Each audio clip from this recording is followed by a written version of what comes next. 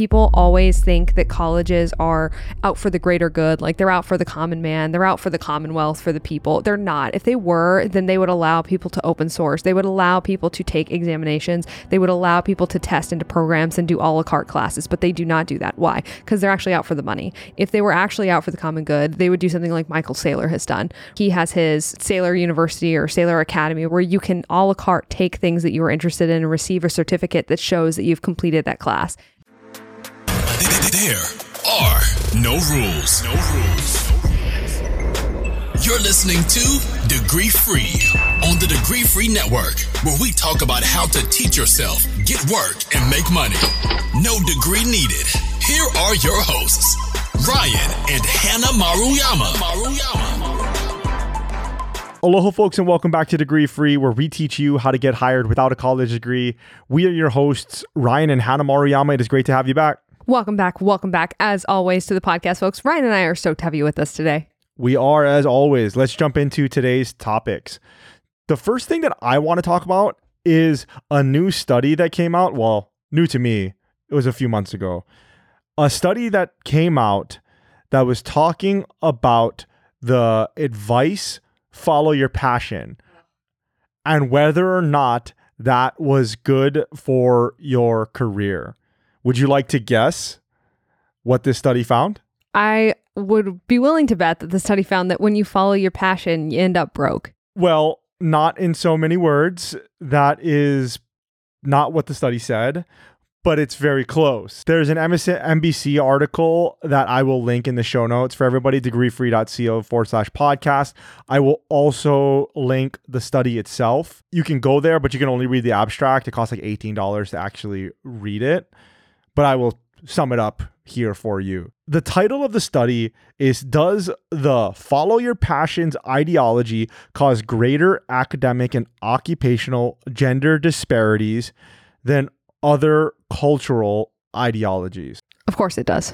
Yes, but also that is a terrible title. Yeah, that's really long. That is so terrible. I have no idea what that means. Is that the title? I felt like that was the entire study that you just read. Right, exactly. So the MSNBC article, they put it up much better, is, quote, follow your passion, good career advice. This new study says no. So that's a lot easier to read. Yes. I'm not bringing this up because I wanted to talk about the gender pay gap or anything like that. I have no idea. I'm not going to talk about that. That's not my field of expertise. What I wanted to talk about was how this impacts the way that you view your career. So to sum up the study, they found when you are given the advice, follow your passion, women go towards more careers that are arts or healthcare related, and thus they get paid less because of it. Because those jobs don't pay as much. Exactly.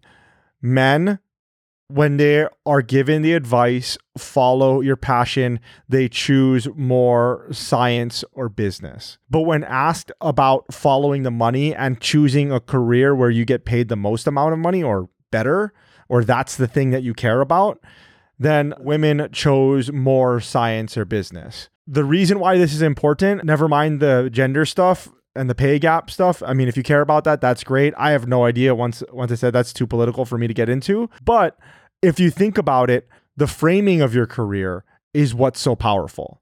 Well, I will get into the, I guess, political nature of this, which I don't think is political, but the thing is, the advice, follow your passions, is targeted towards women because they know that they need people to go into these low paid fields. And so they say, follow your passions, and then they paywall those passions. And so they say, oh, you want to work with kids? Okay, well, you should be a teacher. Okay, well, now you need a master's degree to be a teacher to make $43,000 a year. And they know that women will not only buy degrees, but they know that women will go back and buy more degrees if they're told again, oh, well, now you have to get a higher paid degree. And so I actually think that this is intentional. I think that there is an intentionality behind this. And I think that it's very much hey, we know who our customer is and we know what their buying habits are going to be. And we know if we tell them early on, you have to pay in order to play in this field that is your passion, that they will do it anyway. And by the time they get through their master's degree program, it's going to be too late and it will be too high cost or too high risk, or they'll be too old to change careers. Follow your passion is just overall terrible advice. What that implies is that people should just run around and do whatever they feel like without any sort of thought to, hey, what do I actually want my life to look like? And as a result of that, how much money do I need in order to live that life? And it just completely absolves you from having to pick responsibly or having to actually work. And instead, you just pay. If you pay a college, then you should get whatever result you want because you're following your passion.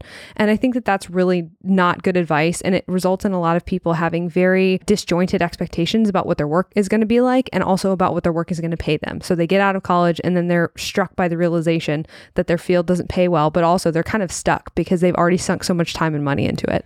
I think you conflated a couple of things there. I think you conflated, wrongfully so, you conflated going to college and following your passion. I don't think that those two are the same here. You can follow your passion and not go to college.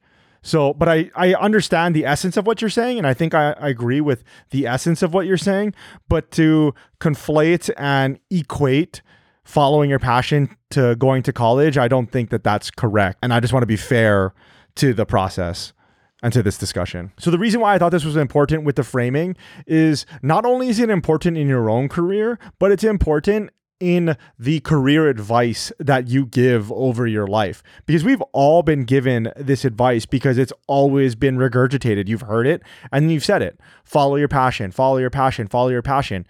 But you don't take into account exactly what you were saying, which is the money portion of it. You have to remember, why are you working? And it's of my opinion that you are working so that you can do things outside of work, so that you can live your life outside of work, so you can take vacations, so you can go to dinner after work, so that you can go out on the weekend, so you can take care of your kids, make sure that your kids get a good education.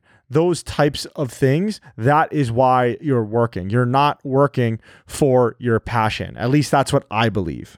Yeah, I think that's a very American notion too, that our work has to be our passion. It's probably because we spend such a high percentage of our time at work, and Americans are so statistically overworked that maybe that's just part of our culture that we've adapted. And so we say, follow your passion in your work. And we say that we think that that's good advice because you're going to spend so much time in your life working. But I just don't think that that is realistic. I think there's a little bit of classism there as well, because if you really look at that, it's follow your passion. Okay, well, how many jobs are there that people have that pay well, that have to get done, that people are not passionate about? Right? The idea that people have to be passionate about their work in order to make money and have a good life is just ridiculous, because there's so much work, there's so many jobs. And how many people do you think are really actually passionate about? And I mean, at the end of the day, they're really passionate about their job. I know that there are people that are passionate about their job, sure, but there are people that are passionate about what the money that they get from their job allows them to do. Yeah, absolutely. And that I think is sincere. But I think this whole your job has to be your passion thing is really insincere, because that is targeted at a very small group of people who either are being duped into thinking that they can afford to follow their passion when they realistically cannot, or it is targeted towards people who have the background, who have the family wealth in order to follow their passion, and it won't cut their knees out from under them in their life if they spend a lot of money or a lot of time following something that doesn't make them enough to live. The one caveat here that I wanted to put on this is that if you are going to be a business owner or an entrepreneur, a lot of times it is easier to be passionate about what you are doing. It's not necessary to do that. You don't have to be passionate about the business that you start. You don't have to be. But a lot of times it helps because you're going to be working so many hours on that business for years, for months. You are going to be working 40, 60-hour weeks and not making any money. So it just helps to be passionate if you are about those things. But if it's just a job and you are looking at your career and you're going to be, okay, I'm going to work 40 to 60 to 80 hours, but in a role, like in a job at a company, well, then maybe you don't have to be passionate about it. Yeah, a lot of people too, when we have this conversation, they say, oh, well, it's really important. I'm not saying don't have pride in your work. I'm not saying don't get satisfaction out of it. That's not what I'm saying at all. I think the word passion is far too liberally applied to work in the US. You cannot tell me that people get up in the morning and they're like, oh, wow, I can't wait to get into these spreadsheets. You're not passionate about that. You may like the people you work with. You may think that the company that you're working for is doing some good and you're glad to be working there. But I think the idea that people just have a fire lit in them to do the maintenance that is a lot of work is just not accurate or realistic at all. So to make this segment useful, instead of just a rant about passion and money and everything like that, I know the most difficult portion of this, when you're thinking about making a huge job change, when you're thinking about changing careers, is literally just starting and finding that first goal. You're listening to this and then you think, okay, I agree with you. I'm not going to go after my passion now. I do want to make X amount of money, whatever it is, $80,000 a year now. Okay, which jobs can I get? That is the most difficult place to be. I've been there. I was a bartender. I've told this story many times in this podcast. I didn't know where to go. I didn't know what jobs to turn to. I applied to every job under the sun. So to combat that, we came up with vocational creativity, which helps you think of different jobs that are out there. And then from there, you can go and do research about the different pay, how to get those jobs. You can use our resources, how to find a job backwards, and you can figure out exactly what you need to learn to get these jobs. And I will put links to all of this in our show notes, degreefree.co/podcast. We did an entire podcast episode about vocational creativity. We did an entire podcast episode about how to find a job backwards. And those are really, really good places to start. You can also go to degreefree.co/get hired, and you can sign up for our 7-day get hired challenge. And that will walk you through how to find a job backwards and teach you in 7 days how to become a better, more effective job seeker and get the work that you want. If you wanted to go deeper on the vocational creativity stuff, we also have the Job Change Accelerator, where we go into more depth with examples and course materials of the whole vocational creativity process. And we walk you through from A to B, how to make that job change, how to make that career change. So those are a few different resources that are available to you, and you can start going after jobs that you didn't even know were possible, you didn't even know existed. Those are great places to start. Yes, absolutely do that. And before we get into our next topic, if you want to be in the loop on degree-free news, companies that are down credentialing, resources that Ryan and I think you need to know, you are going to want to go over to degreefree.co/newsletter to sign up for our free weekly newsletter that'll be delivered straight to your inbox. Now, let's talk about jobs that you can get. Intel creates 7,000 new jobs, and their VP of Government Relations, Alan Thompson, says that most of those jobs will be going to degree-free people. Color us unshocked over here. But basically, this is what Alan said. They're going to have to hire 7,000 people to staff new factories that they're building in Arizona and Ohio. And of that 7K, 2/3 of those will not. Maricopa County College has been tasked with administering this 7-day entry-level curriculum for semiconductor entry-level fabrication techs. You can go through this course and it costs $270 is the fee. When you come out of that, you will be eligible to interview for jobs that pay between $20 and $25 an hour. Just for reference, the median college graduate now makes $22 to $23 an hour. So $270, 10 days, you will be competitive in wages to the median college graduate. So just so people know, this was from a few months ago. We will put links to everything at degreefree.co/podcast, where you can find these resources and see if they are up right now. This is not a shock. There are a lot of things, especially in manufacturing, that do not require degrees, that did require degrees before. And you're seeing it right here. Yeah, they just got a heavy dose of reality in that's really unrealistic. And people do not need to spend that money in college before they just start working. Exactly. Well, and I wanted to say there, I usually mention air quotes and I didn't there. So they used to require degrees. Yeah, they were hiring people that didn't have degrees anyway, that were degree free already. But yeah. Right. And so now that you see it here, they're just embracing their actual habits. Exactly. Because they need a wider talent pool, what's happening is that a lot of people are rule followers.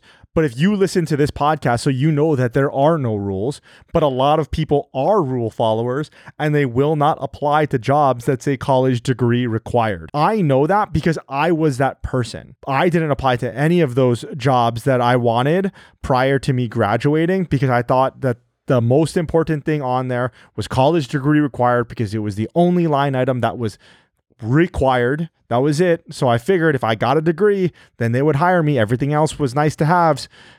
And then I got my degree and it just wasn't that way. And so they are realizing now that a lot of people are not applying to those roles and they have a very small talent pool. They need to figure out how can we get people into these roles that are already trained with what they need to know. Because the thing about colleges as well, the thing about the college degree is that you are assuming, the companies are assuming that you are coming in with some sort of base knowledge, but that's just not true. It varies so widely depending on which university you went through, which program in that university you went through, those types of things. So they say it's just better to here is this Maricopa County Community College. Here's this 7-day course. If you can complete this course, then you know everything you need to know, rather than taking a shot of this person that got their associate's degree or this person that got their bachelor's degree with a program that you have no idea about. And it's the same thing that's happening in the certification market.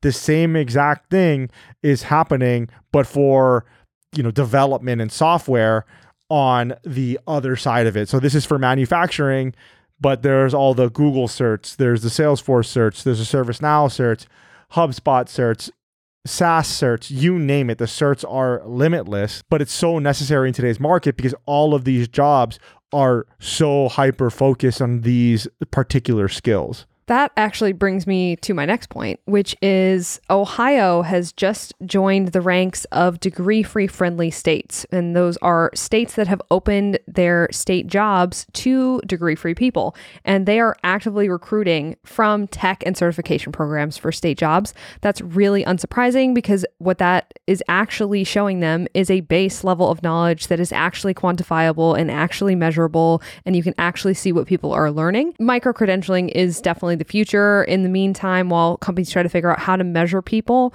who come from different educational backgrounds and different abilities, and I don't mean people of different educational backgrounds, different college degrees. I mean people who are educated, who do not have college degrees, who are degree free. And while companies and states try to figure out how to measure these people, micro-credentialing is going to step into that void in the meantime. However, the governor of Ohio has just passed an executive order that is requiring all classifications where a degree is required by law to be assessed and propose amended requirements, and that is due within 180 days. And this was a few weeks ago. This is a quote from the director of the governor's Office of Workforce Transformation. By shifting the emphasis to specific skills and competencies relevant to the role, employers can identify candidates who possess necessary capabilities. And that is the future of work, people. Yeah, absolutely. I think that you were peeking off of my notes because I have something very similar here. Virginia's Governor Youngkin, I think that's how you say his or her name, scraps degree requirement for most state jobs, and it's 90% of state jobs. And this is as of July 1st. The funniest thing when I hear about the states doing this and they're removing what are broadly unnecessary degree requirements and it opens up 90% of the jobs, I'm so smug because our estimate of jobs that actually require degrees is very close to that. And so it just tells us that we're probably correct. We're definitely in the ballpark. Yeah, definitely. This opens up about 20,000 job opportunities a year for degree-free people. So this is great news. This is following the trend that Maryland set, I think last year. Yeah, it was last year they started doing this. Yeah. Yeah, 2022, I believe they did it. And since then, I think like 7 other states. Maryland removed all of them. They just nixed them completely. And I think Pennsylvania got very close to almost all of them. 7 other states since then have followed suit, or 7 total have followed suit and have dropped the majority of the college degree requirements because they're just not necessary. I wanted to call back to what you were saying earlier about the micro credentials. I was having a discussion with a doctor recently. He is in residency right now for orthopedics. We were talking about about micro credentialing, because he was talking to me about med school, and he was talking to me about how he did not go to any classes in med school, basically. Not that he didn't go to any classes, but let me just quickly what he was telling me. He said in med school, it was very much you have a class and at the end of it, you have a test and you just have to show proficiency in those tests or in those assignments. However you absorb the information is all up to you. So there are lectures that you can attend. There are study halls and things like that you can attend that's put on by the university, or you can use online classes. You can use your textbook. You can use private tutoring, that type of stuff. That didn't matter. You didn't have to come to class and learn it this way. So the way that he did it was he used online resources, and basically he used them all for free, he was saying, which is, not great for the publishers of those course contents and things like that. Unethically, you say. A pirate, you say. Yeah, exactly. Modern day pirate. A cyber pirate. I see. Exactly.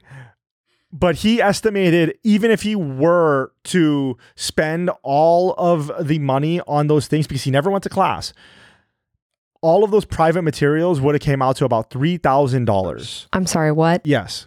It would have costed about $3,000 for all of the private materials that it took for him to pass med school. And I was like, that's crazy. They're putting them in God knows how much, at least $250,000. Yes, he is about the average, because I believe the average is $250,000.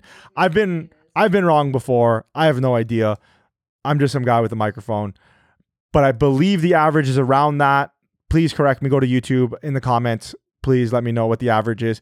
But he is in about $250,000 of debt, but he could have had that same education for $3,000, apparently, according to his own testimony. What's interesting about that is I asked him, okay, well then, if you could have done this for $3,000, how do we solve this?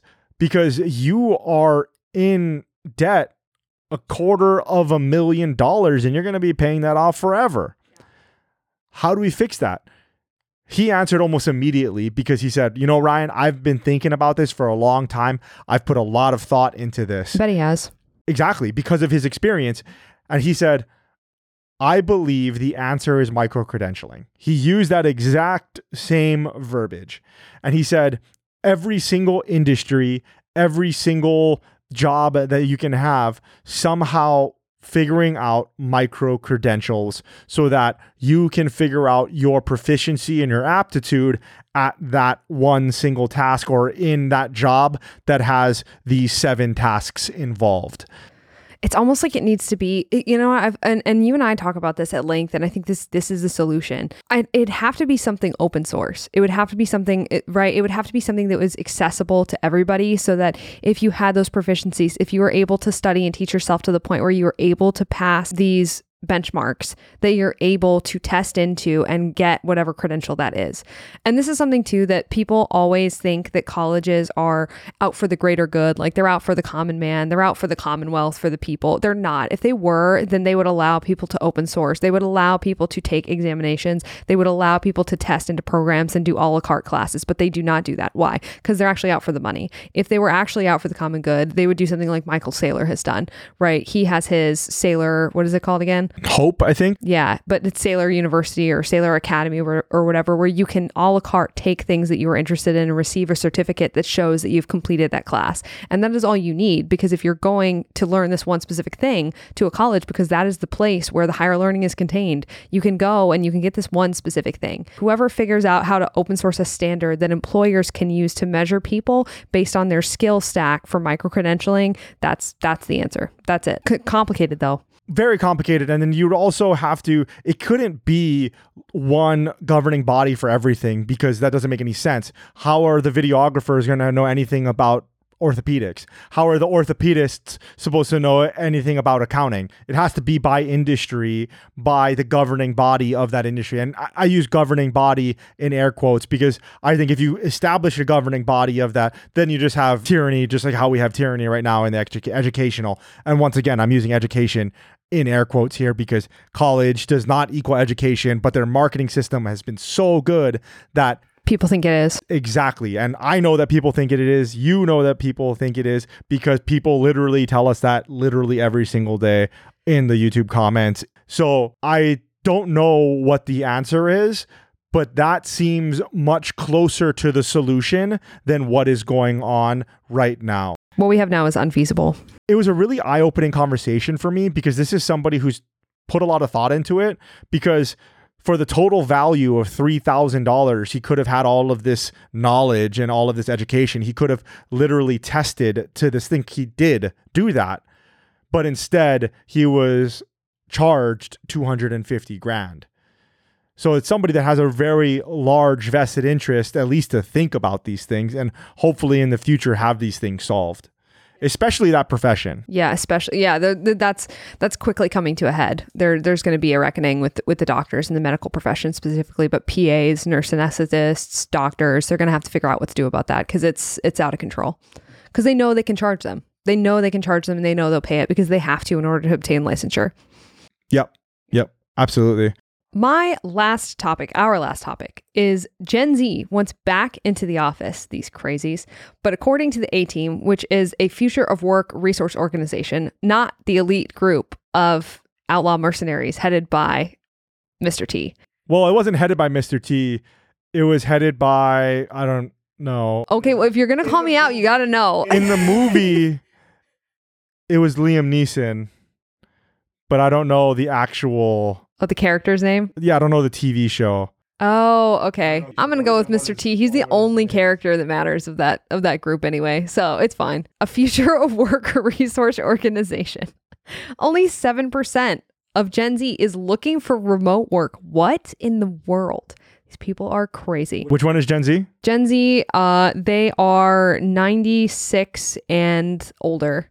I think it stops at, they're 96 to, I believe, 2006. So you young people. Youngins. Got it. They want community. They want to be around people and they want to meet new people. This actually lines up. We have a wide range of people in our career change crash course, and we have had some youngins, some 17, 18-year-olds, and they do want to work in an office. That is their goal. It's very interesting. My proposal is that we should let all of the young/middle-aged people, that'll be us, we're young middle-aged, okay? We should let them all work from home, and then the empty nesters who are lonely and the Gen Zers can all go back into the office, hybrid if they want. I think that sounds like a plan. We should all be able to agree on that because there's a lot of hate on remote work right now. I don't know if there's a memo that was sent out, but I've been seeing all of these talking heads talking about how bad and terrible remote work is. And I feel like it's just a general resistance to the changing of work. And most of the people who are resisting it are like over the age of 50, I've noticed. They're all men and they're all over the age of 50. They're like, oh, remote work doesn't work, blah, blah, blah, blah. But really, I think what it is they just don't like the fact that work looks different now than it did when they started working, and it doesn't fit into their very narrow definition of work. Just a lot of different talking heads that have been speaking about this in the recent weeks. And I feel like what they just don't understand is they don't understand that most people are going to be contractors in the next 20 years. Everything is moving that direction because of the way that our economy is working and how high risk it is to employ people. And because of that, the market's natural response is contract work.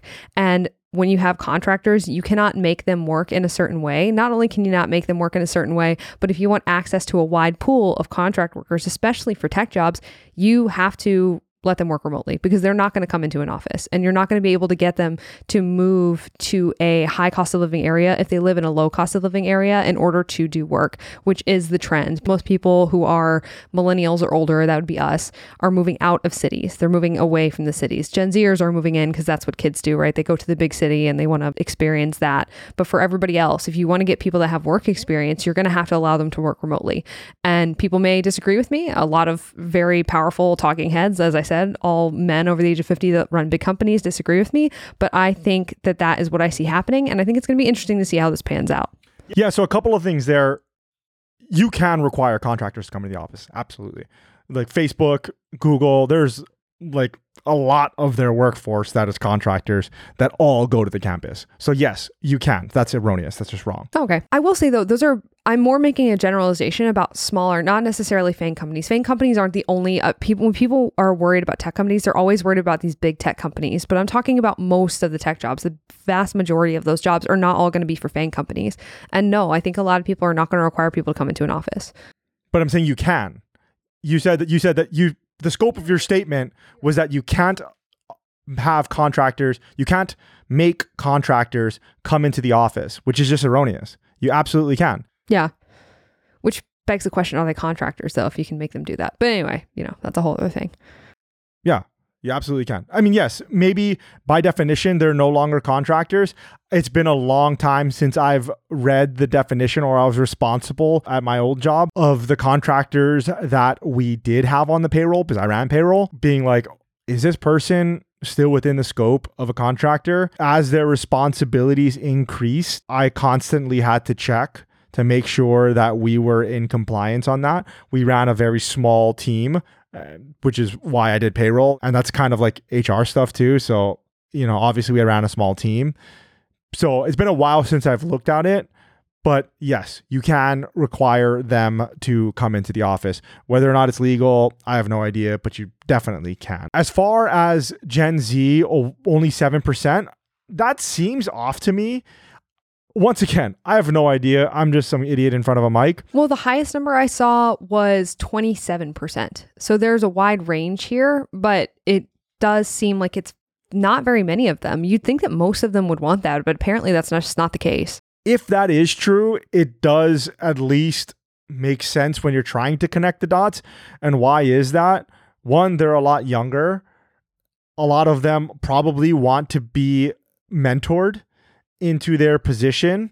And a great way to do that is by being in the office surrounded by people that are trying to accomplish goals and trying to work together. But yeah, the reality is that remote work is just going to become more and more prevalent. Honestly, I think it's a good thing. Yeah, that's kind of what I'm talking about. That's what I'm getting at here, is that humans are going to do less work. I feel like that is where all of these talking heads are coming from. They go, oh, people are working less. I'm like, yeah, that's what technology does. Well, I'm not talking about working less. And I'm not saying that because you work remotely, you then work less. I'm not sure what that means. If you're talking about hours a day in your seat with your fingers on the keyboards, just doing whatever, then okay. If you are working from home, yes, you are probably working, and I'm using that in quotes, less.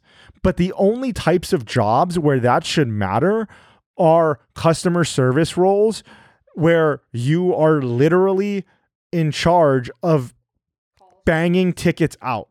That's all you do. Support tickets, support tickets, support tickets. When you're away from your desk, you are not handling the support tickets. And I'm talking about very low level customer support. The reason why very low customer support is because all you have to do with the very low level, and I'm not saying in a value that if you do these roles, it's low value. That's not what I'm saying. I'm just saying that it's very general. Like, here, I forgot my password. Can you reset it? Those types of roles, because there ain't nothing to do but to do it. Yes, it's just literally active. It's literally active work. Whereas higher level customer support roles, if you actually have to think about a problem, it's very complex. You're an account executive or you're account manager for something like that, then maybe some time away from it where it's a very complex problem, that's good.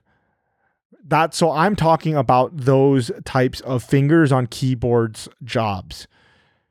If that is your definition of work, then yes, they are going to be working less at their house or in Italy or whatever, sitting in a coffee shop, pretending to do work.